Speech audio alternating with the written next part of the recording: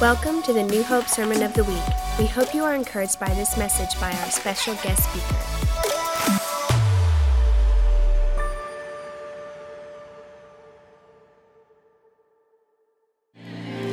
Just remain standing. I want you to turn to Ruth chapter 1.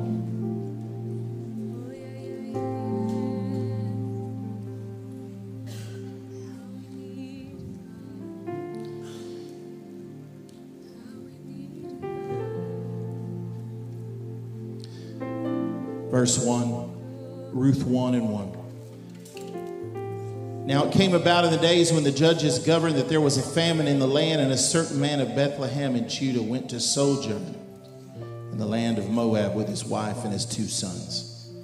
The name of the man was Elimelech, and the name of his wife Naomi, and the names of his 2 sons were Mahlon and Chilion, Ephrathites of Bethlehem in Judah. Now they entered the land of Moab and remained there. Somebody say remained there.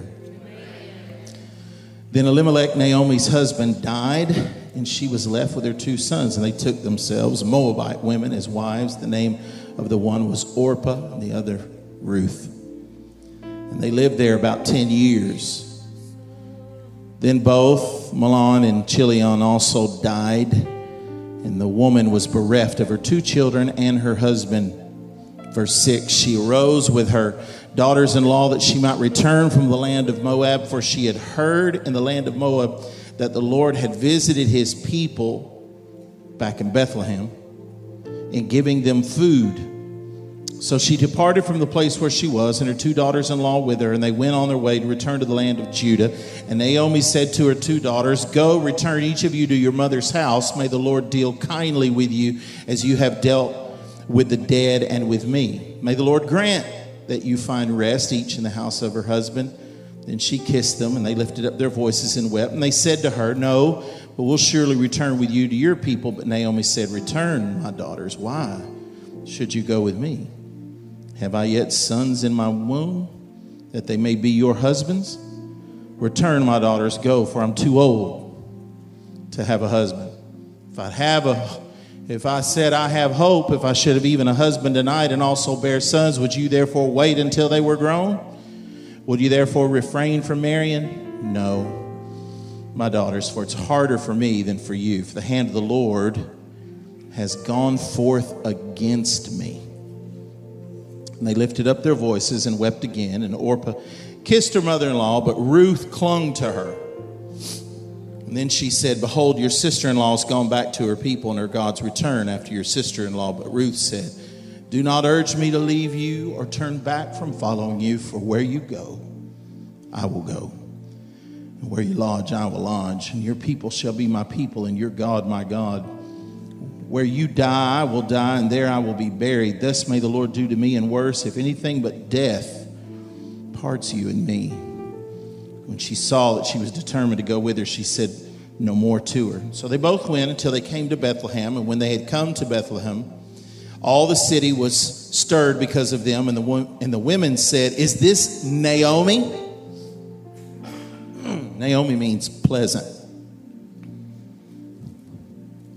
"Is this Naomi?" It means pleasant, my delight. She said to them, "Do not call me Naomi, call me Mara." Mara means bitter. "For the Almighty has dealt very bitterly with me. I went out full, but the Lord has brought me back empty. Why do you call me Naomi? Since the Lord has witnessed against me, and the Almighty has afflicted me." Father, I pray right now that you would speak to us, that we would have ears to hear and eyes to see what your Spirit is saying to the church. In Jesus' name. And everyone said, you may be seated.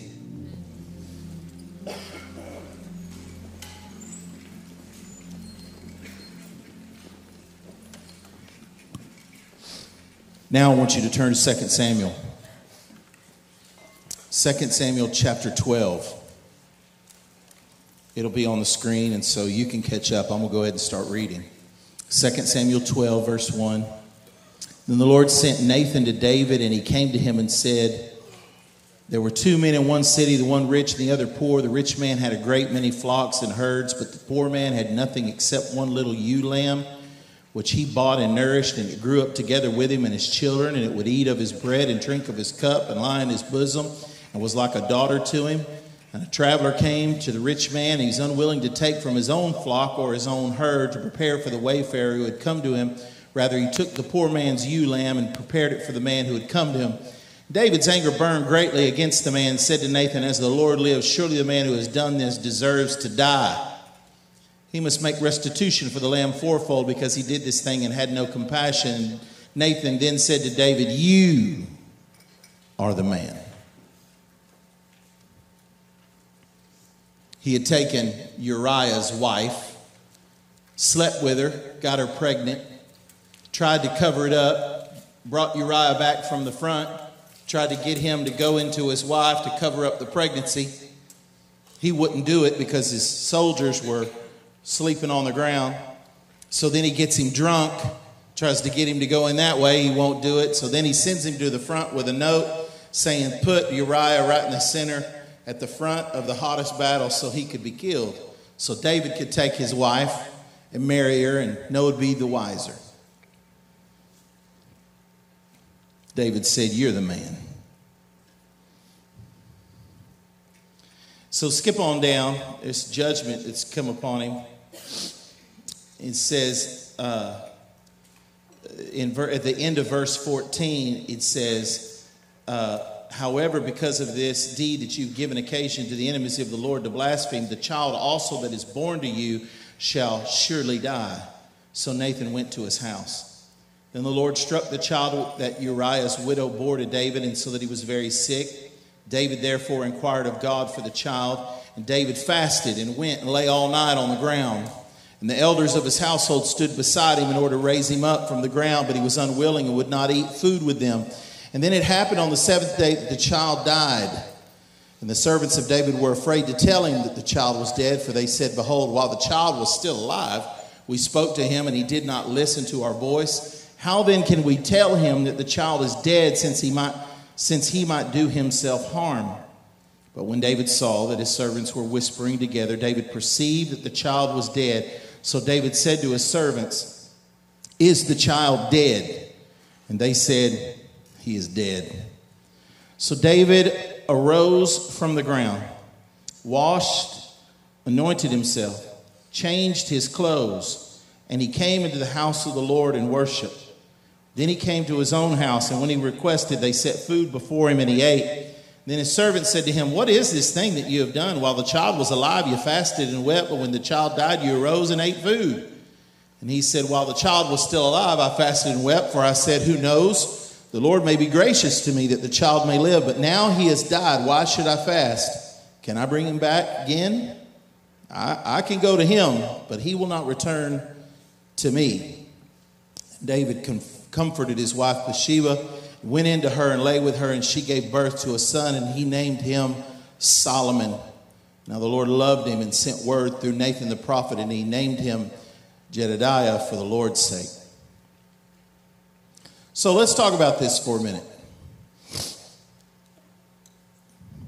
David has sinned in the sight of God. He's done it deliberately. He's done it on purpose. He has no one to blame but himself. First, he watches her wash herself, taking a shower on the rooftop. He's lusted after her. Then he brings her up to him, abuses his power.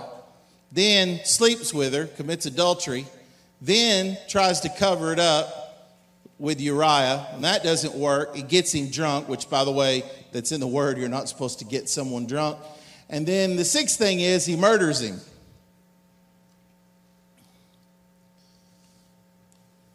The consequence of this is that this child is going to die. And not only that, but violence is going to be in David's house. All the days of his life is going to come from his own family. He said, you did this. It's in there. We skipped it. But he said, you did this in secret, but what's about to happen to you is going to be in public. So he begins to fast and pray and cry out to the Lord, lay on his face, and ask God to save the child. But he won't eat anything. He won't listen to anybody. He won't get up. He's on the ground. But when the child dies, he gets up, he washes his face, he worships the Lord, and he sits down. He changes his clothes, and he sits down to eat. You got that? Say, I got it. Now, go back to Ruth chapter 1.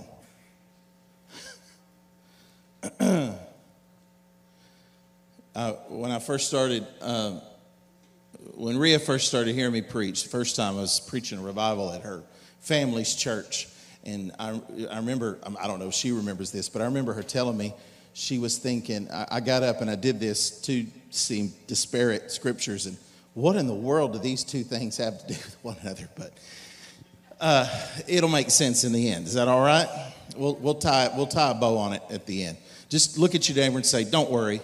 Even if he doesn't do it, it'll be over in about 30 minutes. Just tell him that.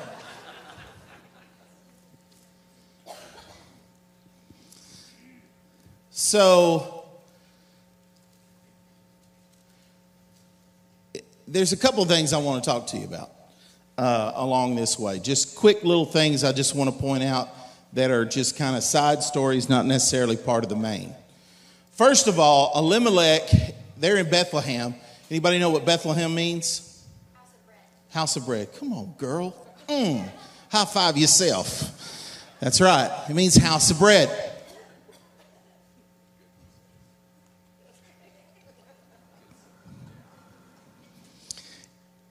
I need more space than Pastor Tom does.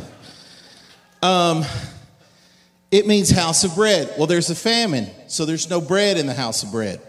So they decide to go to Moab, right? This foreign country that worships foreign gods because they've got food. And it says that Elimelech takes his family and he says, listen, we're just going to sojourn there. And the word means just stay a little while. They're just going to stay a little while, right? Yeah, be careful about staying just a little while. You usually don't stay a little while. You usually wind up getting trapped there. Elimelech never comes back from there. Listen, you got good ideas? Awesome. Do you know what it's worth, what your great ideas are worth? Zippo. You're not smart enough. You don't know what the future holds. You can't calculate all the things. Why is it that we make decisions and then ask God to bless them instead of getting instructions? Stop making decisions. Get instructions. That's real good. You should tweet that out. If you're like me, I take tweet notes. Stop making decisions. Get instructions. Because your decision might kill you. Good idea. Bad plan. Because God knows better than you. Elimelech goes with the intention of staying a minute. He winds up making his grave there. Not only that, you're not the only one at risk. His two sons die there too. So Naomi's like, I'm out of here. I hear that there's bread back in Bethlehem. Oh, yeah. So I'm going back. You girls, hit the road. They say, hey, listen, we don't want to do that. She goes, listen, I'm too old. Somebody say too old. I'm too old. See, Naomi is bitter, right? She's not happy about this. She's not happy with the Lord. She's bitter. She's hurting. Why has this happened to me? Right? I'm supposed to be God's delight, and look at all that this has happened. My sons are dead. My husband is dead. I'm too old to take another husband. I'm too old to have a baby. I don't even have anything to offer you girls. So Orpah, she says, okay, see ya.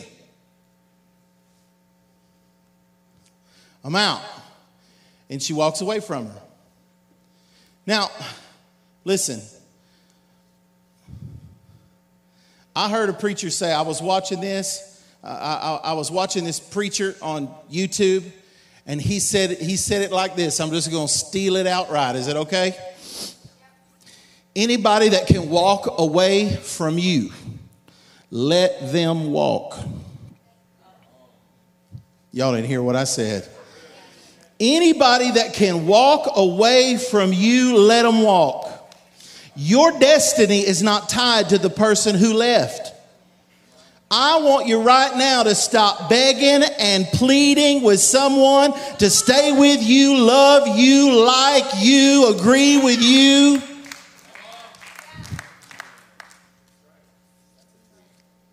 Why? See, what happens is we have time invested, right?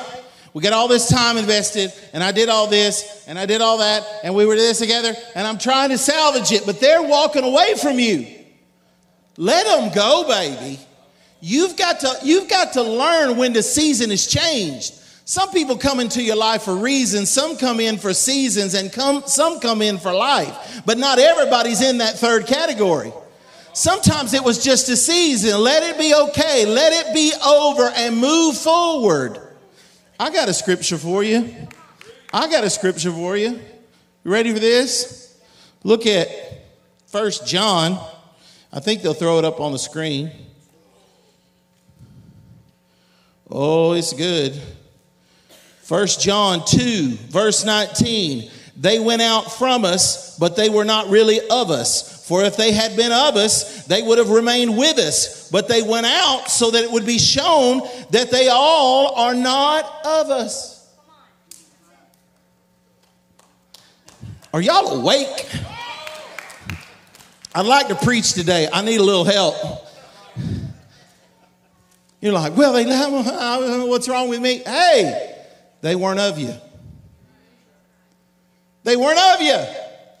If they were, they'd still be with you. But they left to show you they're not going with you where you're going. Right? That's okay. Now listen, I'm not talking about your marriage. When I was a pastor, sometimes there was a couple of years there, I had a section at the end of the sermon that said, things I didn't say.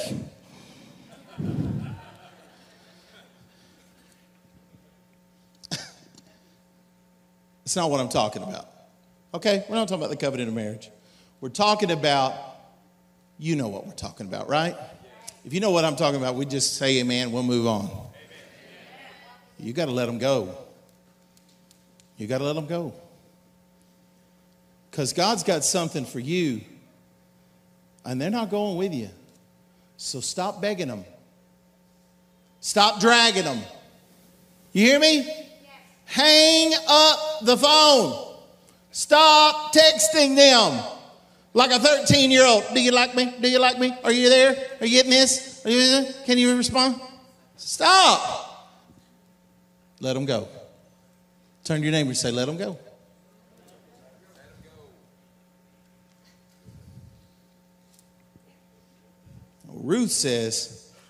Ruth, on the other hand, says, I'm not going anywhere.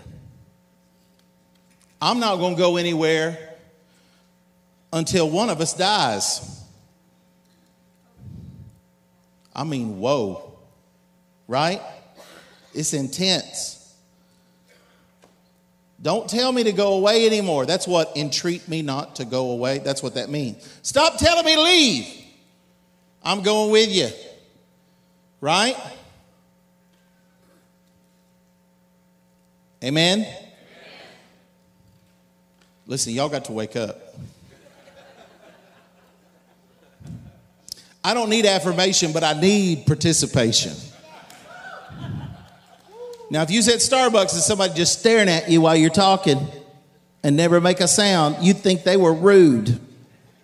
Right? So turn to your neighbor and say, wake up. I will come out here and spit on you when I preach. I'm not talking about hockalookie. I'm talking about little Gallagher spray while I'm talking.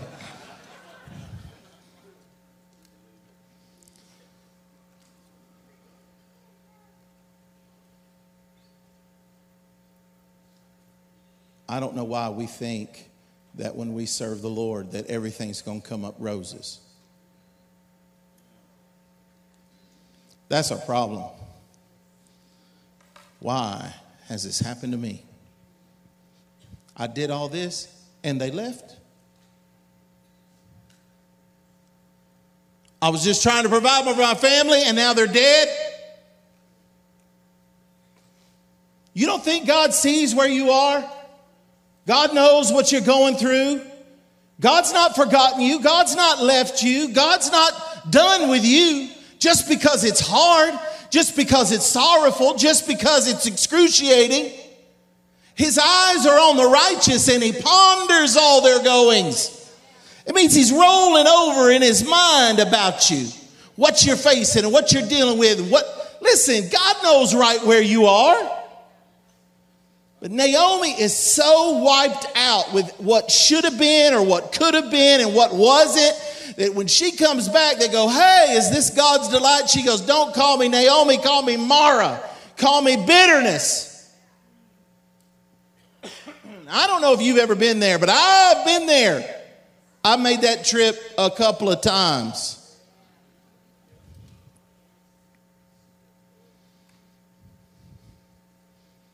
Like Gideon, the angel said, hail, valiant warrior, the Lord is with you.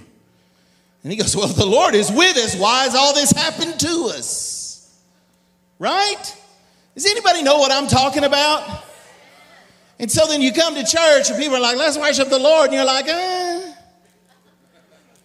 I'm not so sure that I'm really feeling that right now. I think he needs to just be happy that I'm here.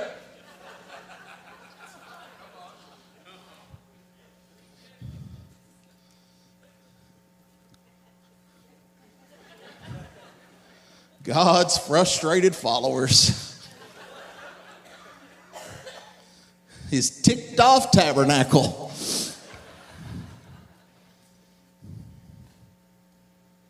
It's okay. It's all right. I get it. Now, David, on the other hand, he did this to himself. Now, Naomi, it wasn't her fault, right? It happened to her, but it wasn't because of her. She's experiencing, she's going through it at no fault of her own. She's got to go where her husband goes. She's got to do what her husband says. It ain't like today. Careful with them amens, man. Careful. You got to go home after this. You notice I'm not even looking at this section over here where the lady in, blue sits. But we all know who the boss is in my household. I talk to her every day.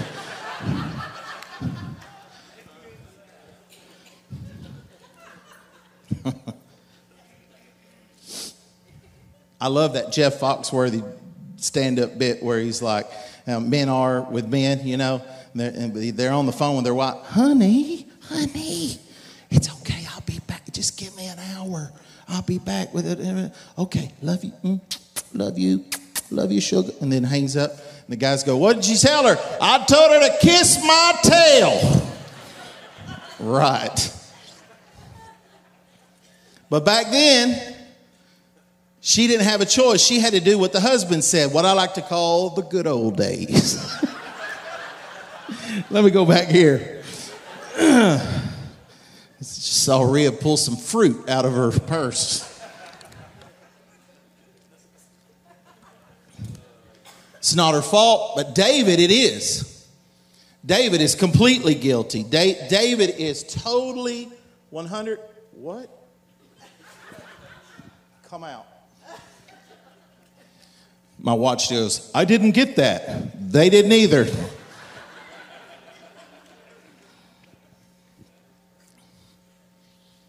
David is the one who's done this to himself. It's his own fault, right? But here's the thing. What God's got for you, He prepares for you whether you deserve it or not. We love to sing about grace, but we really stop and think about how much we don't deserve it. Now, don't misunderstand me. I'm not saying Naomi's perfect. I love what Spurgeon said. He said, when people say, why do bad things happen to good people? He said, the problem with that is that has never happened except one time, and he volunteered. See, you got to get that in your mind. There is no good people. You ain't good. I ain't. Your mama, your granny. We have all sinned. Come on, right? What I'm saying is Naomi is going through some stuff that she didn't necessarily bring on herself, but David is going through something that he absolutely brought on himself. But what is God's response to all of this? Where is God in the middle of your failure or in the middle of your attack? Where is God in the middle of your sin or in the middle of when people have sinned against you? Where is God in the difficulty, whether self-inflicted or from the outside? Where is he? What is his response? What should we do in these moments? Well, first of all, get yourself back to the house of bread.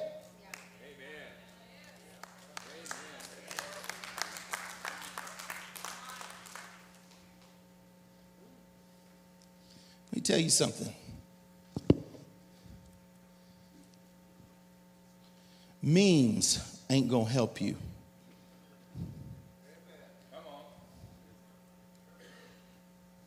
Baby, you better get your inspiration from something better than a meme. There's more out there for you than I know the plans I have for you, says the Lord. There's more than those little magnets you put on your refrigerator and the things that you tweet and like and repost on Facebook. There is the Word of God, the bread of life that we need to dive headlong into. You have gone other places looking for it to sustain you and nourish you and give you life. And I'm telling you, the only place that the real bread is right here, baby. We got to open up the book and eat the scroll again.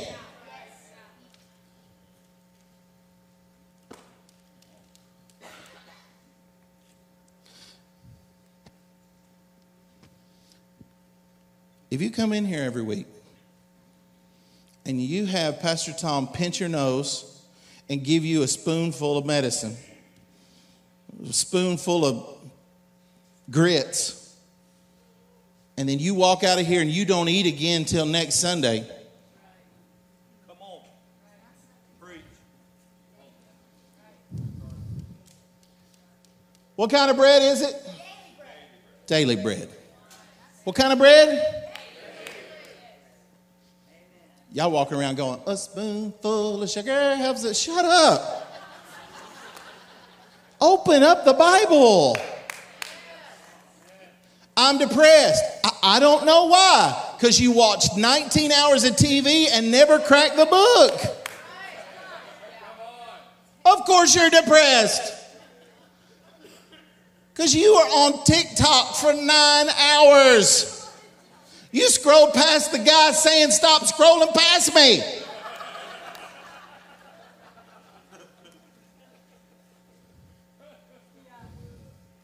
Give us this day our daily Facebook. Let me ask you something. If that's all we eat, how will you feel? You're going to feel bad because they're going to vax you or anti-vax you. They're going to Republican you or Democrat you. They're going to talk about all your rights as an American, or they're going to talk about how we are not supposed to. Did you see how you felt when I just started talking about it? It's yuck. It's a bunch of empty calories in the spirit. This, come back to the house of bread. This is where the food is. It ain't out there in Moab.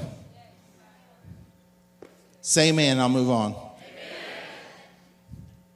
Just turn to your neighbor and say, he's talking about you.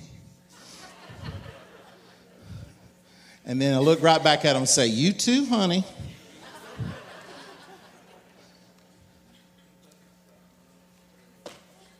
Let me get to it.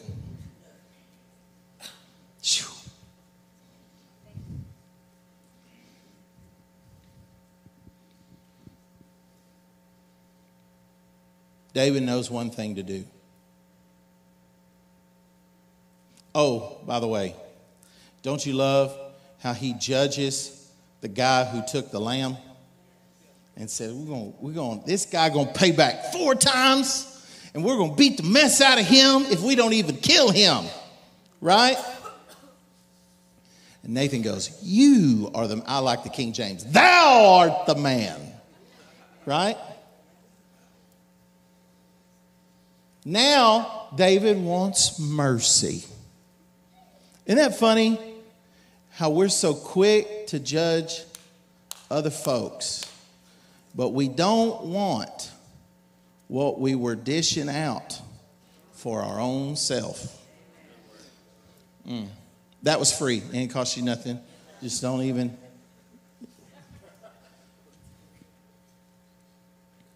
Then here it comes. David gets on his face, cries out to the Lord, fasts and prays, and now he's got no time for anybody else, just the Lord. The problem is the die's been cast. The consequences are already set. Sin gives birth to death. It does every time. Never think that sin doesn't give birth to death. It kills everything it touches. We've got to get that in our heart and our mind. We've got to get that in our heart and our mind. Okay, I'm going to come down here. We're going to bring this in for a landing, but I got to do it down here. I feel so far away. I feel like if I come down here, maybe he'll listen better.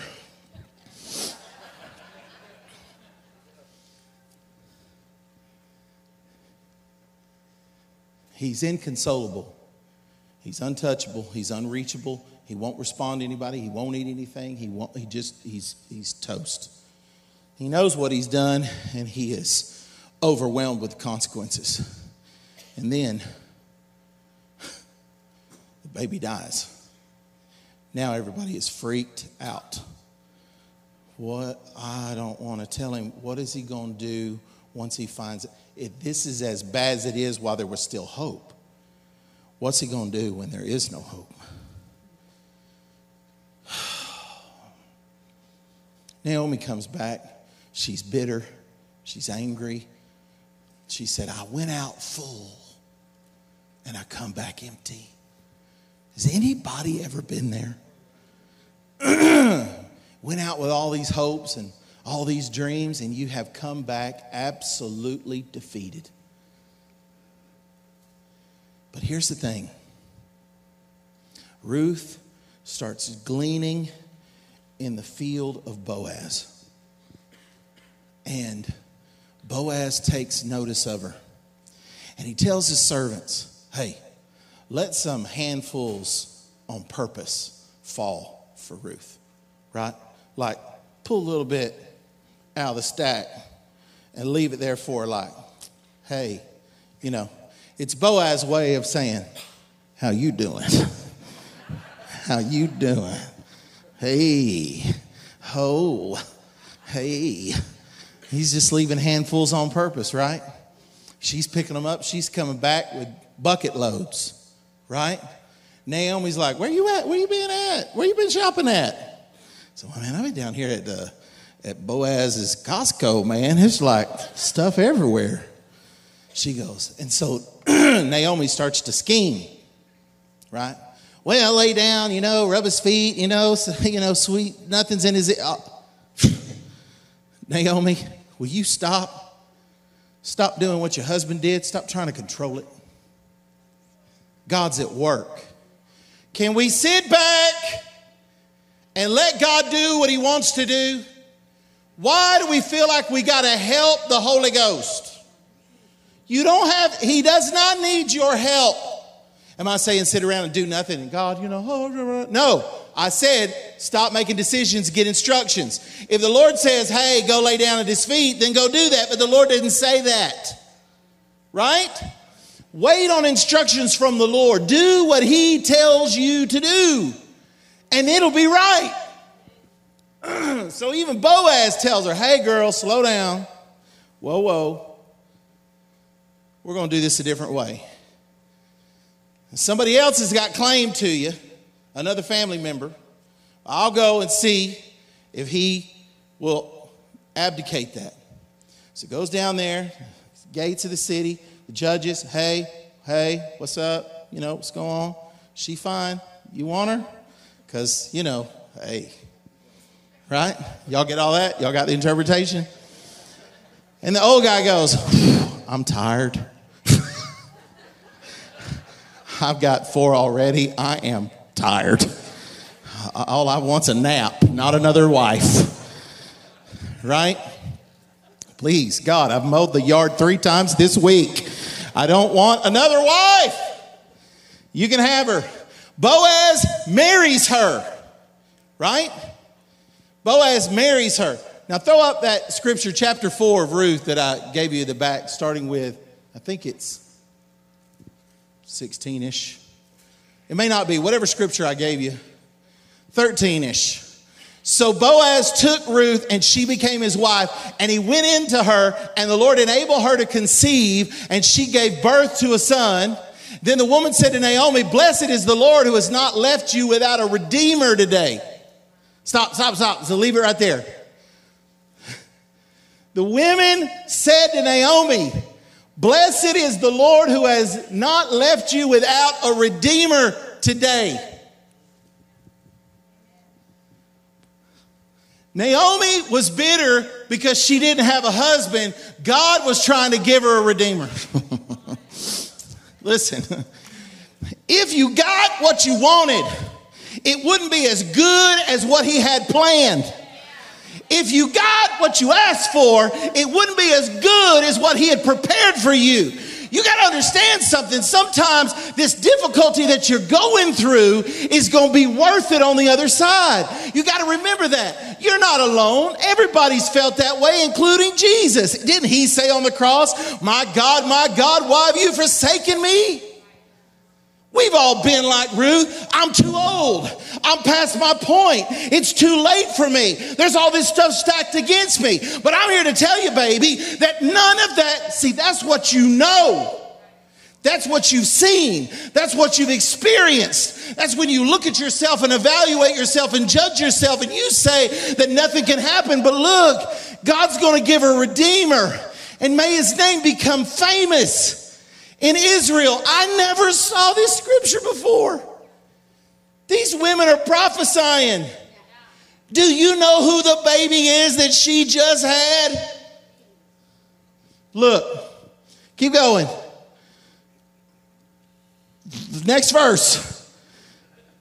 May he also be to you a restorer of life.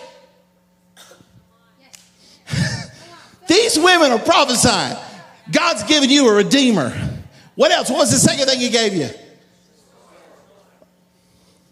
A restorer of life and a sustainer of your old age, for your daughter-in-law who loves you and is better to you than the sons that you spent half a chapter talking about you couldn't have. She's better to you than 7 sons, has given birth to him. The one we just been talking about, all these things. Next verse. Then it says, then Naomi took the child and laid him in her lap and became his nurse. I don't know why you're not shouting. She old. She's old. She's not supposed to, listen, she didn't have no baby. I know you men don't know how this works, but ladies, she didn't have a baby. There is no pipe on the other end of that faucet.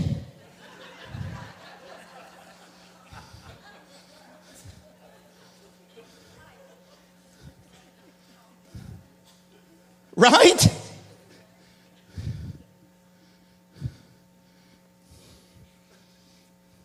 But Naomi became his nurse.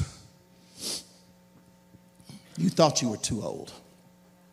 But I'm here to tell you, when God gets done doing what God wants to do, you didn't have to go to the bathroom 9 times a day. You didn't have to grow up out of your clothes. You didn't have to have swollen ankles, and you didn't have to go through 24 hours of child labor pain. You didn't have to have one contraction, right?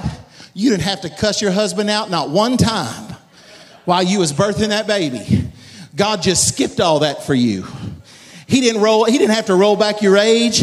He didn't have to give you a son. He didn't have to give you a husband. He didn't have to do any of that. He can give you a daughter that's better than 7 sons, who gleans among a field and marries Boaz, who has Obed, who has Jesse, who has David, who winds up having Jesus, the Messiah, come through his line. Baby, I'm here to tell you that what God's got planned for you is way better than what you've been asking for. Naomi in her old age has become a nurse to her grandson. What? See, we got to change how we do these things. We pray, we fast like David, we cry out to God. But when we don't get what we've been asking for, what do? We go deeper in depression, deeper into rejection, deeper into walking away from the Lord. We got to be like David in this regard. Not the other things, but in this regard. When it's over, baby, it's over. Get up off the ground, wash your face, and have another baby. Did you hear what I said? I know you're mourning. I know you're going through it. I know it's hard, but I'm telling you, there comes a moment where the season has changed and God wants to do something new. You need to get up off the ground. Wash your face. Worship your God. Sit down and have a meal and have another baby.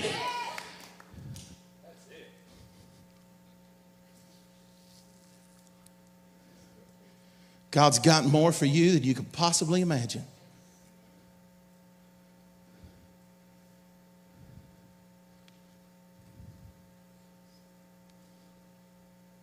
Come on back to the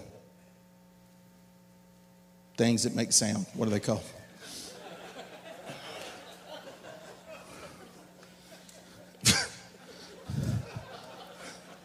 Y'all gonna miss me when I'm gone. The keyboard, thank you. Let me read something to you.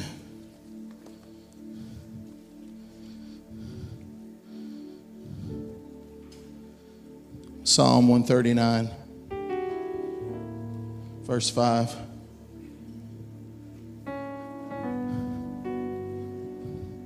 Look at me. I know you're hurting. I know you're going through it. Trust me when I tell you I've been there. I've been in that place. You know what hit me today when I was reading that scripture about Naomi. New hope. Somehow, some way, I got a job here, and then that first year, a little rough, right, Mark? You don't have to say anything. You don't have to say anything, but it was. I was a bull in the china closet, and I didn't know what I know now. Made a lot of mistakes. It was rough. Everybody wanted me fired, right? Everybody, except Pastor Tom, I guess. Maybe he wanted to, but he didn't pull the trigger. But somewhere along the way, I got my act together. I listened to what the Lord was saying. I listened to what my pastor was saying. I never forget walking into his office and sitting down, and I said, "Talk to me." He goes, "About what?" I said, "Talk to me. I'm listening." And he leaned forward and talked for 2.5 hours. I never made a sound. I didn't cough. I didn't talk. It's the only 2.5 hours in my entire life, including while I'm sleeping, that I was completely silent.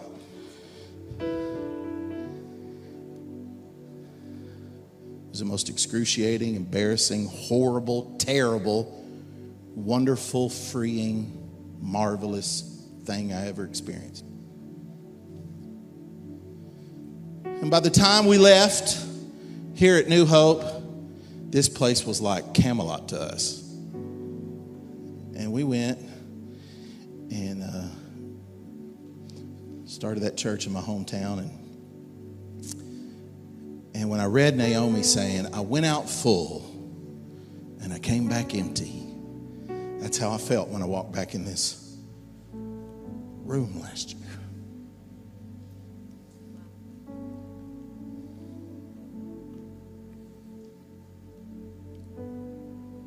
So I know you're hurting. I know you're going through some stuff. I know you're mourning. I know it's terrible. And maybe there's few people that could fully understand what you're feeling. But I promise you, God knows. God knows. He understands how you feel. He knows. He's seen what they said about you. He was there when they violated you. He was there when you cried. He's there when you were hurting. He was there when you felt alone. He saw it. He knows how you did it to yourself or they did it to you, how it was unfair, how it was unjust, how difficult it is, how excruciating it is, how lonely it is. But here is the thing we got to know. In the middle of our pain, in the middle of our struggle, here's what the Lord says. Verse 5, Psalm 139, David says about the Lord, you have enclosed me behind and before and laid your hand upon me. Such knowledge is too wonderful for me. It's too high. I cannot attain to it. Where can I go from your spirit? Or where can I flee from your presence? If I ascend to heaven, you are there. If I make my bed in hell, behold, you are there. If I take the wings of the dawn, if I dwell in the remotest part of the sea, even there your hand will lead me. Your right hand will lay hold of me. If I say, surely the darkness will overwhelm me and the light around me will be my night, even the darkness is not dark to you, and the night is as bright as the day. Darkness and light are alike to you. For you formed me, for you formed my inward parts. You wove me in my mother's womb. So I will give thanks to you, for I am fearfully and wonderfully made. Wonderful are your works, and my soul knows it very well.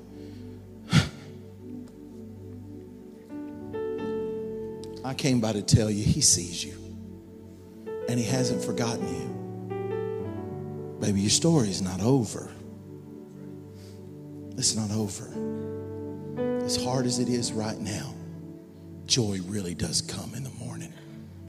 There is a baby on the other side of your travail. On the other side of the groan. On the other side of the pain. On the other side of the excruciating hurt, there's a baby. There's a redeemer. There's a restorer of life. You're like, God, why do I hurt so bad? You're having contractions. You're having contractions. Get up off the ground. Wash your face. It's time to have another baby. Stand on your feet. Thank you for joining us for the New Hope Sermon of the Week. For more information about this podcast or other resources, visit newhopeonline.com.